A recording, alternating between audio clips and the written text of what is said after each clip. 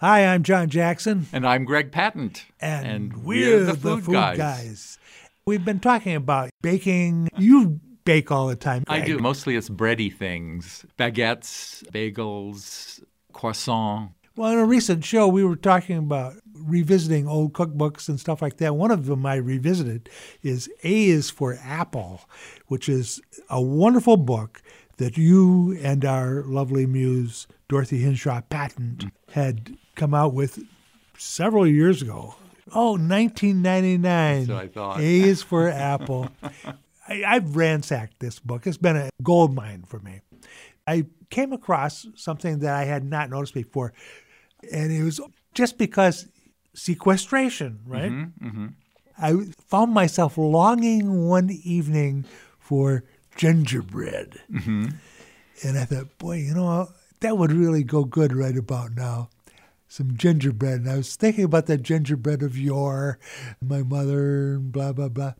I thought, Greg certainly has a recipe for gingerbread. So I started looking, and I went, baking in America, of course. That's my first choice. I looked at that recipe, and that seemed a little complicated for the moment. And I thought, I bet there's something in that Apple book. Well, the Apple book turned out to have a recipe called cider gingerbread with cider cream.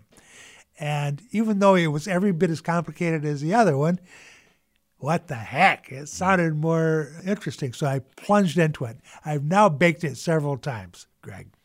And I have some comments about this recipe. Happy to hear that. I would love to hear your comments. I know you would.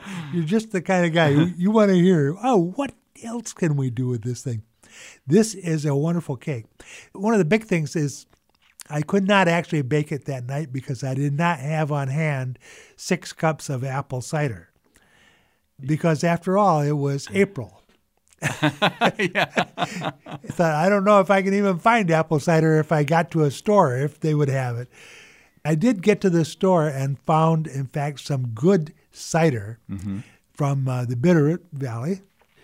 I did what this recipe calls for. I took 6 cups of apple cider and boiled it down, reduced it, as you say, to what? 3/4 of a cup? Yeah, 3/4 of a cup. That's what I came up with. Actually, I came up with a little bit more. I just could not get it below about a cup. I like the really concentrated flavor. It becomes totally different. It was pretty different. It's no longer cider. It's almost like a syrup. Yeah, there's no question about it. It was down to that kind of consistency. I could go even farther with it the next time I do it. But I've still got some of that cider. Then you have 2 cups of unbleached all-purpose flour. Well, I wasn't going to do that because I wanted to have a different kind of flavor in there. I wanted some quinoa flour. The first time I did it, I substituted half of it with 1 cup of quinoa flour. And what was the other cup? Well, the other one I used unbleached all-purpose flour because I was wary of not having enough rising going on there. That came out fine. The other problem that came up was, how am I going to replace this 2/3 cup firmly packed light brown sugar? What I did was I allowed myself to use 1/3 of a cup of that, half of it. Okay. And I filled in with another 1/3 of a cup of erythritol. Erythritol, as opposed to xylitol, would it matter? Erythritol and xylitol are practically identical. It's just that I happen to prefer erythritol. And so that worked out all right fine.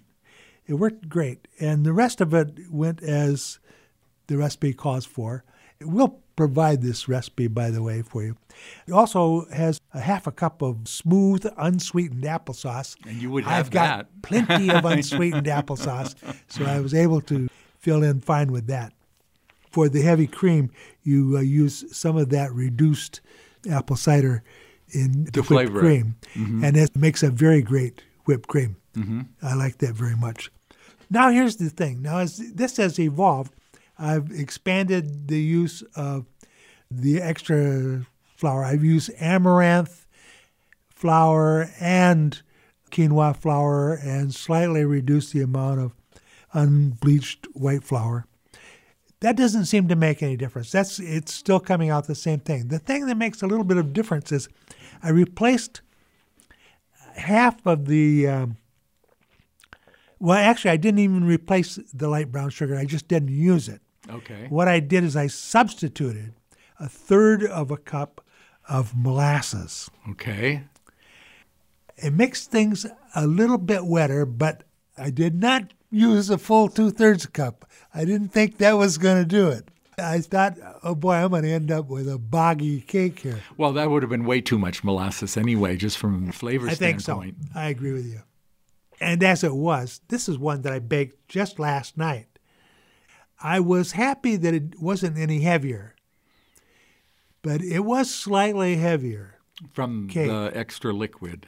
Yeah. Maybe you needed to up the flour a bit, That's what I'm thinking. just a little bit. And maybe a bit more leavening. I'm not sure how yours rose. Well, I'm only using baking soda for Yeah, it's a leavening. half teaspoon only, which is not half much. teaspoon. But you Maybe- see, molasses is very acid, so you might need to up the baking soda a little bit. Okay, I'll bear that in mind. And that's the kind of thing that we do here on The The Food Food Guys.